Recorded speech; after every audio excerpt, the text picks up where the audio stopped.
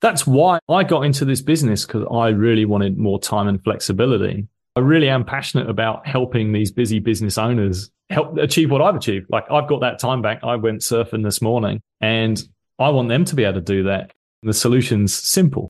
They can only reach a certain level of scale unless they bring in an operator and get their lives back.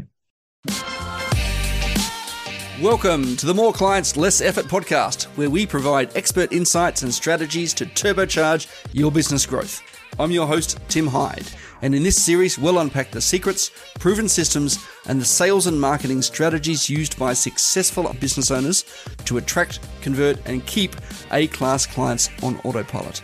Whether you're a seasoned entrepreneur looking to scale your customer acquisition or a budding startup owner looking to crack the code on attracting the right clients, you've come to the right place. Join us on this journey to building a thriving business that leaves a lasting impact. Now let's get started.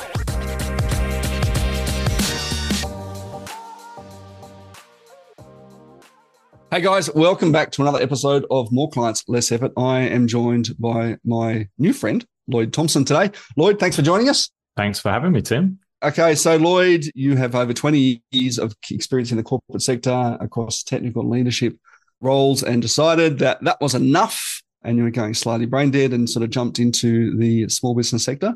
You're skilled in people management, project operations, and process improvement, and you found an opportunity to deliver your director of operations expertise at a fractional basis to smaller and more agile businesses. I know you now serve diverse online businesses, mainly in marketing agencies and e-commerce, also in coaching, education, and real estate. Now, you've had, like me, a huge amount of experience in different industries and found that largely challenges are similar as we grow. Owners get overwhelmed with routine tasks, people management issues, and inefficient operations, right? And that's where you come in and you transform them, right? So you enjoy a fast-paced online business environment, applying effective and simple solutions learned in corporate world, minus the bureaucracy, which I absolutely love. Now, you've also published 9 ways to leave your day-to-day operations, and we'll talk about that, and we'll link to that in the show notes, guiding business owners on identifying operational blind spots and the benefits of delegating to a director of operations, which I love. Mate, a little bit of a mouthful there, but awesome. I love it. We were just talking off air a few moments ago about the importance of actually getting out of your own way in business, but often we don't have, a trusted advisor, a trusted confidant, a trusted go-to right-hand guy in the business to hand over. We can probably put a right-hand lady in the business to hand over to. Why is it that you think that people don't have that person in the business? I think that a business owner, typically, they've started the business themselves and they've got used to running everything and they struggle to let go of the reins. So if they've grown sort of organically and they hired a couple of people and they're delegating, and well, actually, that's not necessarily true. I'd say they do a lot of deciding and giving tasks to people, but for a long time, they control the reins and then they struggle to let go. And they only let go when the pain is really high.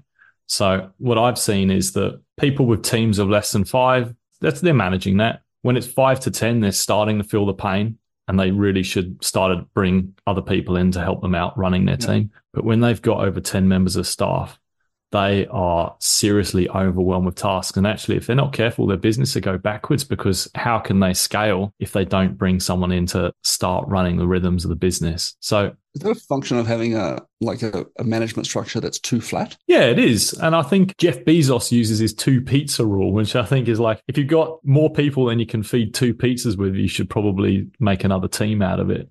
Simple. So it's normally about 7 people. I'd say with me, I could eat 2 pizzas myself, actually. But the principle is, if it's too flat, you need to put in a bit of structure. I actually really like that. It's an interesting concept to think, if your team, and not necessarily the size of your company, if your team that you directly manage and report to, you can't feed with 2 pizzas and maybe a bottle of wine or 2, you probably start. It's profound, isn't it? I've actually never really thought about that. That's actually super profound. And it's kind of blown me away a bit to think, how many people have I had on my teams? And like you, I came out of corporate. I was in project management side of stuff. And, looking at the size of the teams we would have had, all right? And at various stages, I would have led, and we'll put the sort of air quotes around this, we would have led teams of up to 120, 130 people delivering a project. And Yeah. there's no way that I would have tried to manage all of those people directly Yeah. Yeah. without subordinate reporting structure in place. But I hadn't actually considered the two pizza rule. Actually, you would like that. Well, the first customer I had, a friend referred me to this guy, and he was running a big e-commerce and he had a team of 50 and it was flat. It amazed me. I mean, there was a little bit of kind of internal structure, but it wasn't clear and laid out. And so the owner was doing 16-hour days running on adrenaline, just scattergunning people with tasks. And it's kind of became a vicious circle because for him to put in some kind of structure would require him to spend some more time, and he couldn't do that. So he just kept carrying on and carrying on and carrying on. Yeah. And that's a really extreme case, but it's a common trend that I see when I'm typically working with people with 10 to 30 staff. I come in and see that the business owner is basically, running a flat team and delegating to all these people themselves and not properly handing over the reins and putting in structures and saying who's accountable for what. What was it about your corporate experience that you start to go, this is the thing that I'm seeing in corporate that people don't really delegate properly, that you suddenly, for whatever reason, go, bugger this is something that the private sector needs, having not worked in the private sector before? Well, we're going to go down a rabbit hole here, Tim. I think in my life at that time, I was just thinking for myself, I've been in corporate for 20 years. There must be something else where I can add more value and in different circumstances where I've got better time and location flexibility. And I didn't know what that was. And I was thinking, maybe I can go back to contracting again, but how's that going to work? As in, am I going to have to go to client sites all the time? Or maybe I can work for a small business, or is it going to be remote? And then COVID happened. And for a lot of people, obviously that was life-changing in negative ways for many people, but also for many people, working from home became a norm. And for me, I had been running large remote teams for years. And so that was something I was really comfortable with. And even my team that were located in Sydney, where I live, I'd got them onto laptops a couple of years before. Like they had got off big PCs so that they could run and work. They could just work at home a couple of times a week. This was way before COVID. So when COVID happened, I thought, I wonder if there is a way that I could start up some kind of remote business. And in my hobby life, I'm a surfer. I go surfing in the morning, and I started giving surf reports at some point. And this thing took off and did a surf report this morning. I've got probably 100 plus people who listen to my unreliable surf report in the morning. You're expert at this. I wouldn't call it reliable. It's just, it was about this big. Take a longboard or a foamy or something like that. These are the people I see you in the water. It's about a half shortboard swell today. Yeah. Roughly. It's a great community thing I've been doing, and I've met loads of people through that. And while doing that surf report, I started to meet people in the sea. And one of them is a business coach called James Schramko. And I just knew he was a business coach because I'd see his stuff on Instagram, and he'd been following my surf page and listening to my surf report. And I just said to him one day, I said, look, I know you're a business coach. What can I do? These are my skills. I've been working with remote teams for years. So you're just floating around in the swell at this stage, just, shooting. This is just floating around on the board, having a chit chat, waiting for a wave. And, ideas started brewing. We kept going. And then he said, hey, you sound like an integrator. And I said, what? That sounds like a technical term. He said, no, read this book, Rocket Fuel. And that talks about a visionary and an integrator. And the visionary is typically that person who's focused on strategy, relationships, closing the deals. And the integrator is the person who makes it happen, runs a team, makes sure it runs like a well-oiled machine. And so I read this book by Gino Wickman, who also wrote Traction. And I read this book, and it was instantly clear to me that I was an integrator. I've been doing it for years. And so this conversation with James went, well, I think you could be an integrator remotely, and I think you could help people who I serve, because I know, and he referred me to the guy who had the team of 50. That was my first client, on a fractional basis. So the idea being that they pay a retainer and I could serve a few clients on a small monthly retainer. And that was the birth of this business. So I had this idea. I've been in corporate. I wanted to do something else. I resigned. Unfortunately, I had a lot of savings. I was just thinking, I'm going to do something else. Didn't have anything lined up. I was just going to take time off. And then when I told James, I said, hey, I'm ready to go. He said, great. I've got a client that you should just have a chat with and see if you can solve his problem for him. And I could. And that was the first client. And then eventually I had two others, slightly different. One was an SEO business. Another one was a marketing business. And that was when I started to evolve my offer. And when I got to 4 clients, I realized that well, I can't do for myself. It's just too much. I'd hired a VA to take on administrative tasks and repetitive things. What sort of time frame is that in? I mean, how quickly do you get to 4 clients? And within 7 months. Okay, not too bad. So you pretty much replaced your corporate income and then some within 7 months by yourself and still getting out to surf. Yeah. I mean, it was a funny, when it was 3 clients myself, I was making more than my corporate income comfortably. And then when I started to eventually backfill myself with staff I was hiring, it dipped down again. But then the trade-off is time. I now have much more time and I'm able to provide value to my team of director of operations now. And I can say, I mean, I'm hiring people who I think have got better skills or different skills to me, but then I'm able to offer them a service by they'll talk about a different situation they're having with a client. Oh, Fred and Jane have had a disagreement, or there's this system we want to put in place. And I now support them. We soundboard ideas, and that's how we serve our client. So it's just evolved like that. I know you've got a team on now doing it well, and you've got lots of clients in the US. How do you find, where you're at? I mean, are you the director of operations in your team, or and are you getting to the point where you are on need? It's a great question. I'm not yet at the point where I need a director of operations for my team, because I'm kind of like a coach for my team. So it can scale for quite a bit yet, but there will become a point where it will get to a point where I would take one of my internal director of operations and then have them replace me. Yeah, it's an interesting one. All still virtual for you? Is the team, Oh, yes. Or are they all virtual? Yeah, everybody's virtual. So the teams that I'm supporting, the businesses that I'm supporting mostly are in the US and Canada. And so my director of operations are located across US and Canada. And then I've got a support team locally in the Philippines. Yeah. And I've had clients in Australia and I've got a client still in the UK. It kind of doesn't matter where the client is as long as we can manage their team remotely and the time zones work well with the folks who are serving them. So that's really one of the early questions when I'm working with a client. I say, okay, where are you? What's the time zone? And then most importantly, what time zone do you actually work? Because quite often that person's got a team that's globally based as well. They might be in New York, but they're working different hours to New York. Yeah, I must admit I've tried that myself. And again, the conversation that we were having, just pre-recording was, entrepreneurship is not fulfillment. And I think we get caught up thinking that we need to be the person who does the thing for the client, to meet the certain standard that we want to do. And as you said, we're talking Alan Weiss. Alan Weiss isn't necessarily the guy that stands in the boardroom and delivers his thing. You're not necessarily the guy who stands in sits in front of a Zoom call or a Teams call or a Google Meets and delivers the sort of the thing. If you find good people and they can deliver, your program, if you've systemized it enough to get 80% there, it allows that 20% of creativity that they can bring to the table as well.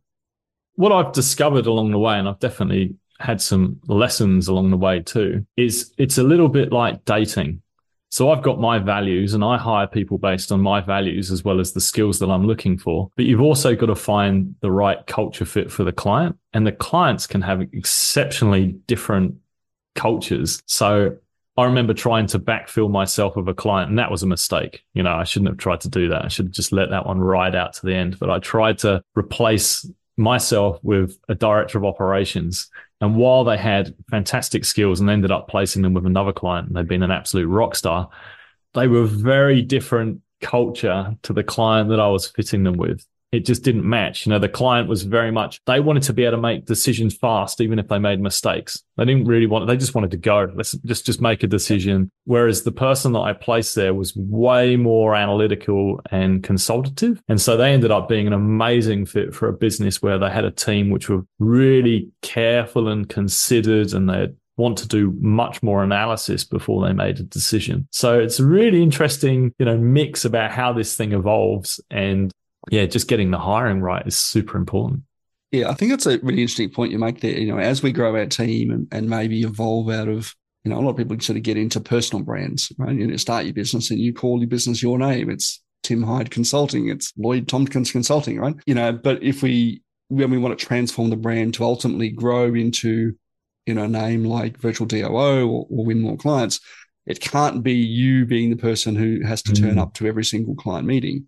right? It has to be you leading a team and being able to step back and let your team shine in order for them to grow the business. And I did that yesterday. I actually had a couple of mates over playing board games while my team went and met with someone, to work out some delivery. And I'll find out this morning. I hope it went really well. I think it went well. But it was, it's possibly one of the first times that normally I would have sat in on that meeting to talk about content direction. And I've gone, no, I'm deliberately going to step out of that meeting and let the team have the opportunity to shine. And if we don't let our teams have the opportunity to shine, they can't surprise us. Well, they can't disappoint us either, but they can also surprise us. I find that I'm involved the most during the onboarding periods, where I'm going to understand from the client what the culture of their team is and what their challenges are.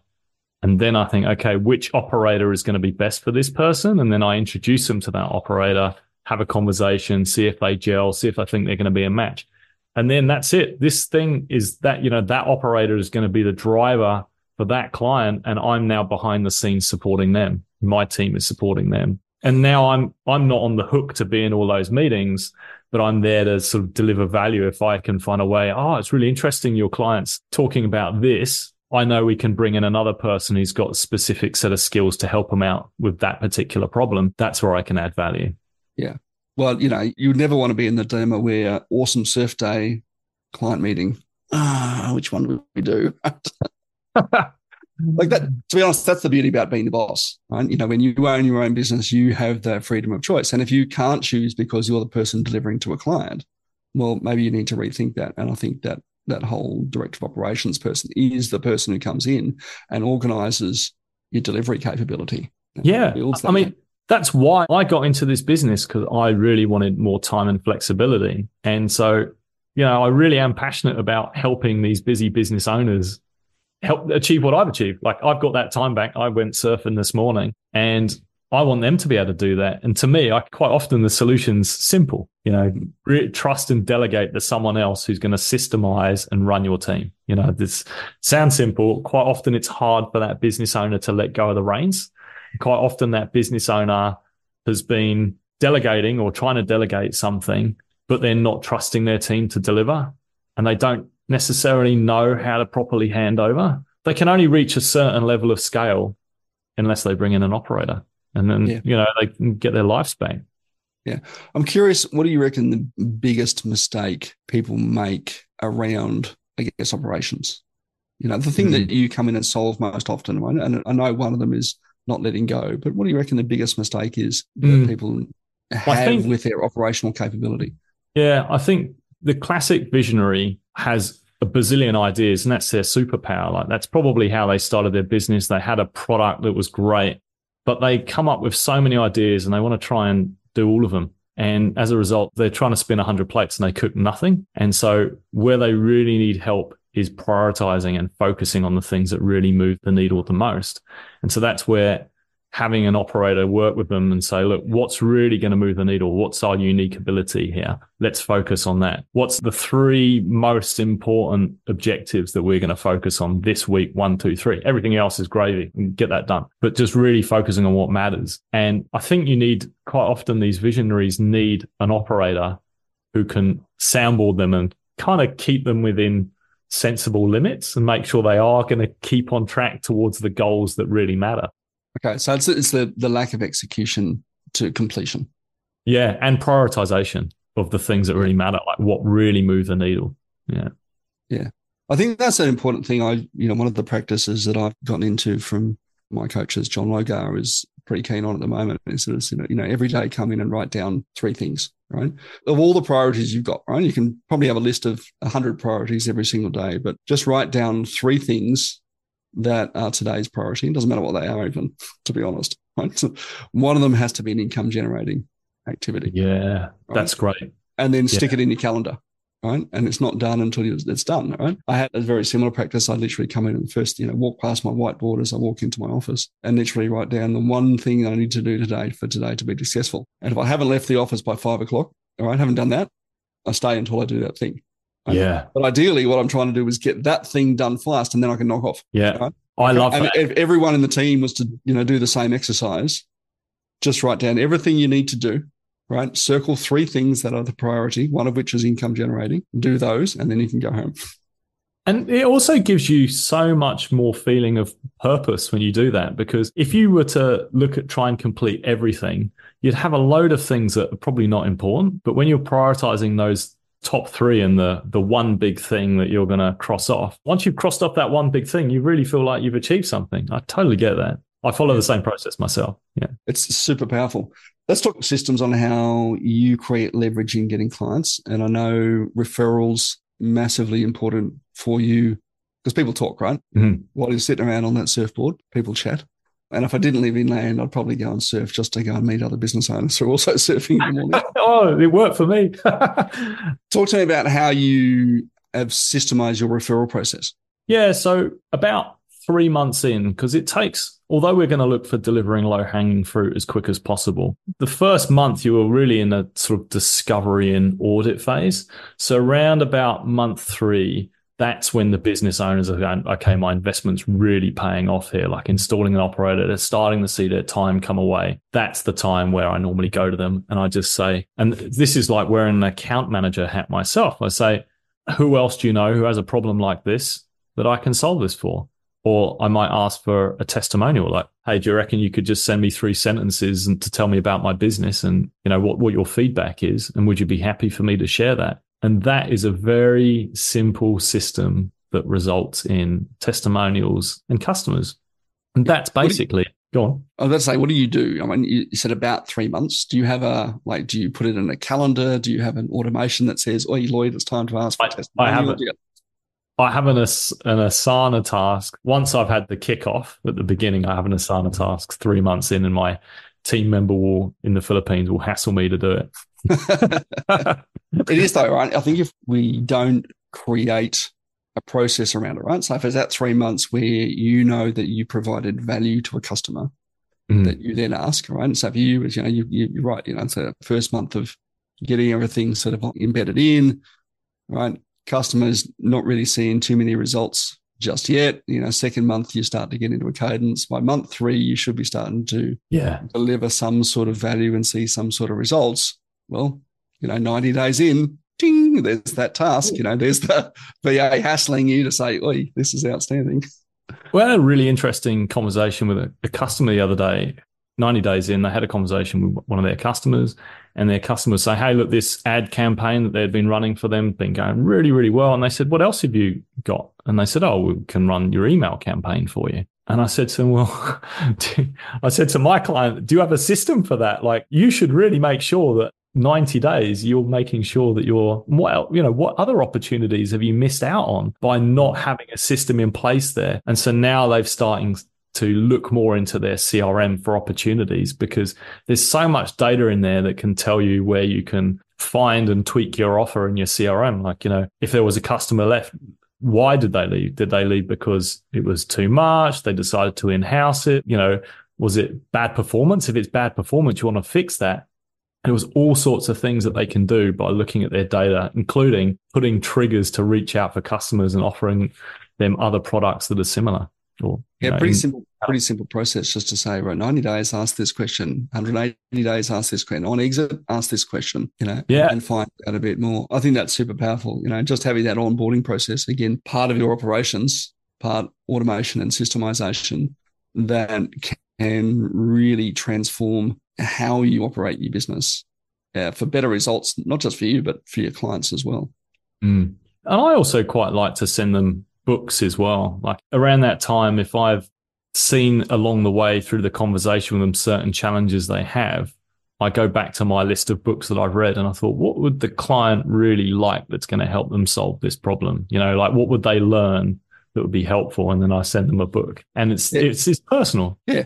Yeah. I like that. You know, just that simple, you know, it's almost a little bit wow, right? I was just thinking of you. Here it is. You know, just thinking of you because my CRM told me that it was time to think of you. But I was just thinking of you. You might enjoy this. I love it. Let's look to wrap up, Lloyd. And I think you've provided some absolute value bombs, and not just pizzas here.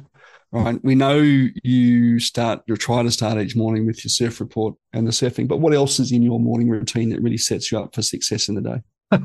Is coffee too cliche? I'm going to wake up in the morning and I'm going to get some endorphins pumping through me. So that's normally going to start with push-ups. And even when I was incredibly overweight, I had a phase where I was 20 kilos heavier. I was still doing my push-ups every day. And so I've got this incredible record of doing push-ups every day since I was 15. And that is a really good, like, mental wake up, get the endorphins pumped, like roll out of bed straight to it. If my calendar's clear, I go for a surf. And so now, as part of 2024, I'm just making sure that I've cleared that first hour a day by going surfing, because again, it's mental state. I feel like I've achieved something, and I am so much more productive when I come back from that, and it also, by getting up early to go surfing, forces me to go to bed at a reasonable time as well. And so this really is a part of productivity. NASA did a study into human performance, and they showed that if you want to improve your productivity by 10%, get 10% more sleep, because most people are sleep deprived. So simple things, and it has a knock-on effect. Yeah, that's awesome. I really love that sort of that quick win, right? If it's push-ups, right, do 20 push-ups. If you can't do 20 push-ups, do 10. If you can't do 10, do 2. Yeah. But then build it up and you get that sort of quick win. And as you say, right, it starts to clear you out. You start to feel a bit more limber and, and capable. And then when you get to your day job, right, you can kind of achieve more as a result.